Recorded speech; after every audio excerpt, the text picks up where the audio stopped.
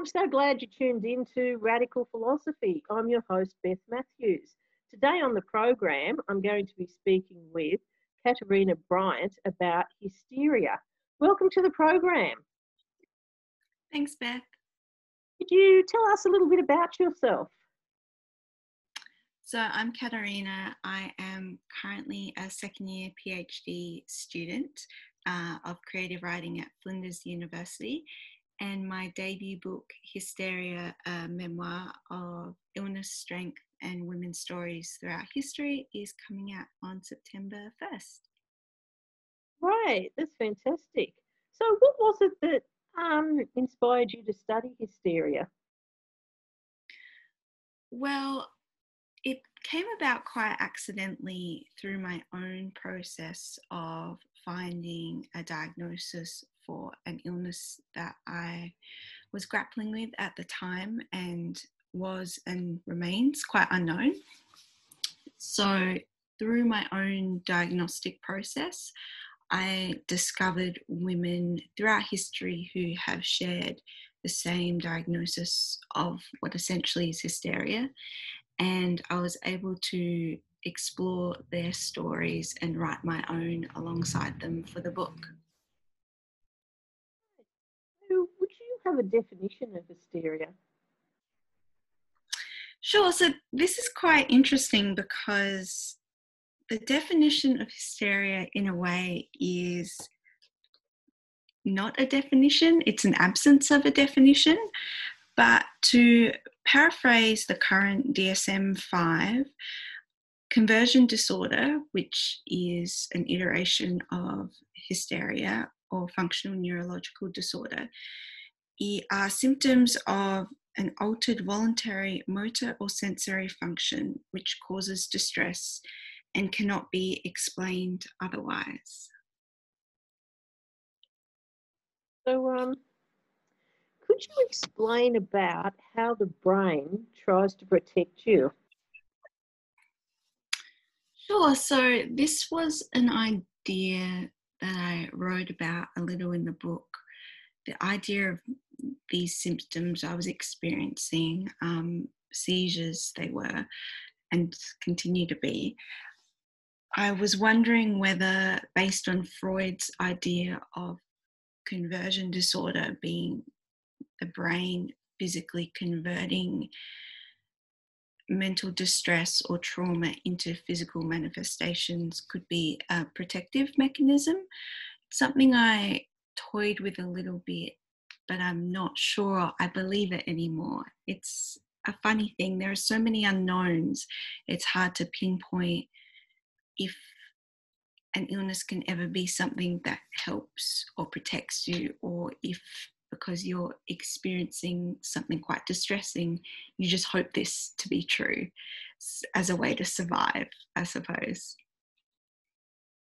Look, I can really understand that with your brain, because I know I've heard that people that have been in quite serious car accidents, it's like their brain sort of blocks out those few seconds beforehand, and then they don't have any memory of it. So would it be along the same lines as your memory sort of protecting your brain? Yeah, exactly. So that experience is often called dissociation, and dissociation itself is a part of my ongoing illness. And I think it's 25% or maybe even up to 75% of people will experience a dissociative episode within their lifetime. But usually it's a one-off. So, for example, in a car accident and as a result of trauma, rather than an ongoing experience like myself and other folks deal with every day. Well, that's really interesting. Now, you did a bit of study and you had visits to doctors and a psychiatrist. Can you tell us about that? Sure. So the book follows my own experience with the medical industry, as well as talking about the experiences of women throughout history and their dealings with neurologists, psychiatrists, psychologists as well, and the kind of ongoing power dynamics between being a patient and trying to seek help from these medical industries. For myself, I think a really shocking discovery in my own lived experience was that help is quite difficult to find, and that's exacerbated if you have a complex illness. And not only that, that although Australia has a universal healthcare system, it is an incredibly expensive process nonetheless to find help and to receive ongoing treatment. Yeah, that would be really frustrating. So what is the power dynamics like? I mean, I know going back in history, women would always go and see like male doctors or psychiatrists. So, do you think it's any better now that there's quite a few women within the field? I think I cannot speak to how it was in the past. So I'm sure in some aspects, because there is a more diverse and inclusive range of people within the medical profession, it is in some ways better. But because the whole basis of the medical profession is built on male ways of thinking and treating, even if there are women in the profession, the diagnostic manuals, for example, can have a massive gender bias, or the way we understand and believe women, or unfortunately don't believe their ability to narrate their own bodily experience, can also have an effect. So I think while it is better, the internalized misogyny perhaps, or the ongoing gender bias, still means that women are not treated as they should be, as well as non-binary folks are not treated as they should be when trying to find care and treatment. I suppose it's the whole framework that sort of needs to change, Exactly, yes. isn't it? So, why do you think that hysteria has always been seen as a women's illness? Well, the word itself is derived from the Greek word for uterus, and the idea of hysteria began with the concept of a shifting uterus causing an unknown illness. But I also think while the origins have affected who we view as having an illness, I think too, because the framework of the medical profession has always been male centric, that has allowed ideas about who illness affects to shape the treatment and to view it as a women's illness, when in fact it can be experienced by anyone of any gender identity. So who was Blanche Whitman? Whitman. So, Whitman, yes. I write a chapter about Blanche in the book. Was an incredible person. She was a patient of Jean Charcot's in the 1800s in Paris. She had a very traumatic early life, which resulted in her being admitted into the Salpêtrière Hospital at the age of 18, and she remained there in treatment for the entirety of her life. She became known as the Queen of Hysterics through Charcot's Tuesday sessions, where he would treat women so that their symptoms would emerge throughout a live audience of men. and he would travel with Blanche throughout France, showing people this manifestation of illness and kind of using her literally as a prop.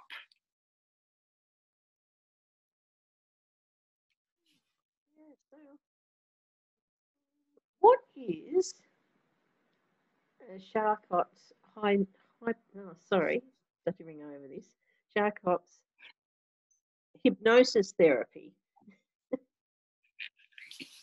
So the hypnosis was his idea of treatment alongside many other unusual ones. One of them being dermographism, where the doctors would literally inscribe words onto the women's bodies and see how long those markings would stay and observe that. And it's quite a messy history where they would be transcribing their own names onto these women's bodies and marking them in such a way.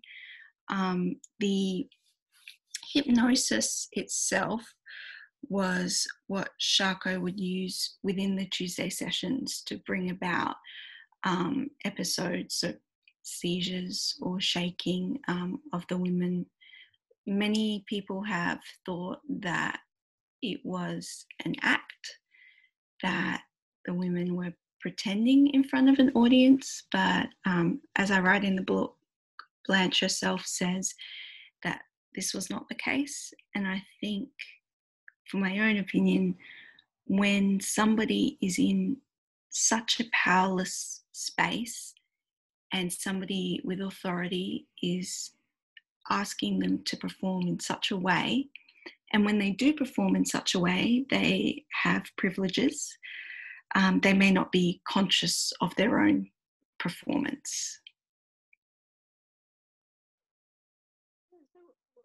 Was it like with a knife or something? Did he sort of, or was it, drawn on? How was he put onto their body?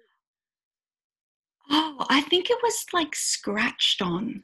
There aren't many details, interestingly enough.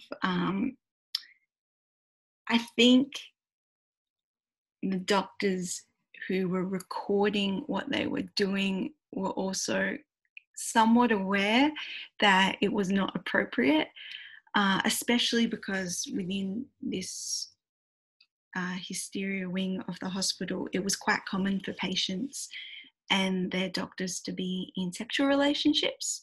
So I think it was considerably messy and inappropriate with the power dynamics there. And they probably were conscious of how much of what they did they wrote down, if that makes sense. Oh, yeah, it certainly does. Sort of almost like they were branding them. Yeah, there were really quite confronting images of the hospital name written on a woman's stomach that lasted for months. And as somebody who has had quite difficult experiences seeking medical help, I can't imagine anything worse than that happening to a person. Sure. Now, could you explain about the difference between individual hysteria and mass hysteria?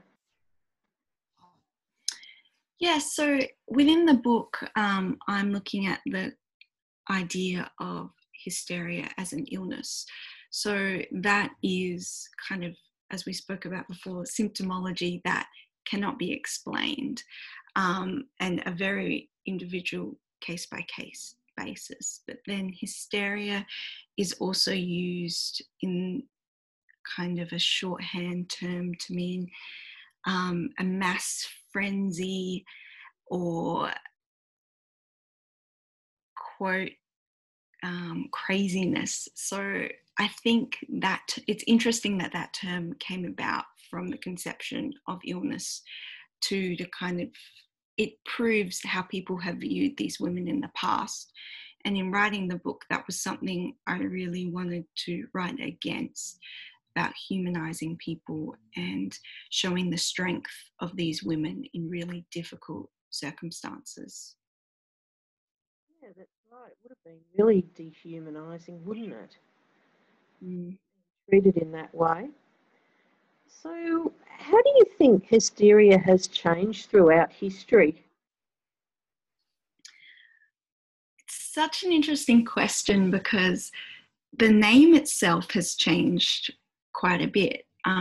So the idea of hysterico pasico in the 1600s with a woman I write about named Mary Glover, to later on to Freud's conversion disorder, and now known as functional neurological disorder or psychogenic non-epileptic seizures, which is what I've been diagnosed with.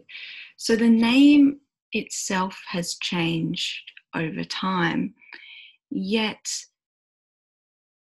the understanding has not really moved along, particularly not since Freud's time to present day. It's still very much an unknown, and because people don't know what it is, they don't really know what treatment and care looks like. So, in some ways, it's changed on the surface, but in others, it is very much existing as it once did. So, yeah, you mentioned about treatments. What type of treatments are available? So, it's interesting with functional neurological disorder that it depends who you go to what kind of treatment you have, because the illness exists kind of on the cusp of psychiatric and neurological. So if you were to seek neurological treatment, it would be different to if you sought psychiatric treatment. And because the idea of functional neurological disorder is that it is an illness that can't be explained by anything else, the symptoms are really widely different from individual to individual. So it's quite a case by case basis. For me, it has my own journey, which I detail in the book, has been about developing approaches to understanding how to live with something and having self-compassion and a gentleness to oneself to construct a good life within my own circumstances.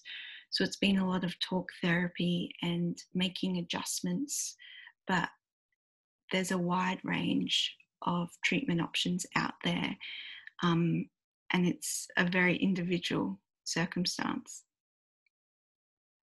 Yeah, was it fairly difficult for you to write the book, given that it was mainly from your perspective? It was difficult in some ways, but I was writing the book in real time as I was experiencing different appointments and also reading really widely about these women, because I found that a really positive coping mechanism as I was writing, to understand that I am a part of a rich history of strong women who made something great out of their circumstances. So, in a way, writing the book really helped me more than a lot of other things did.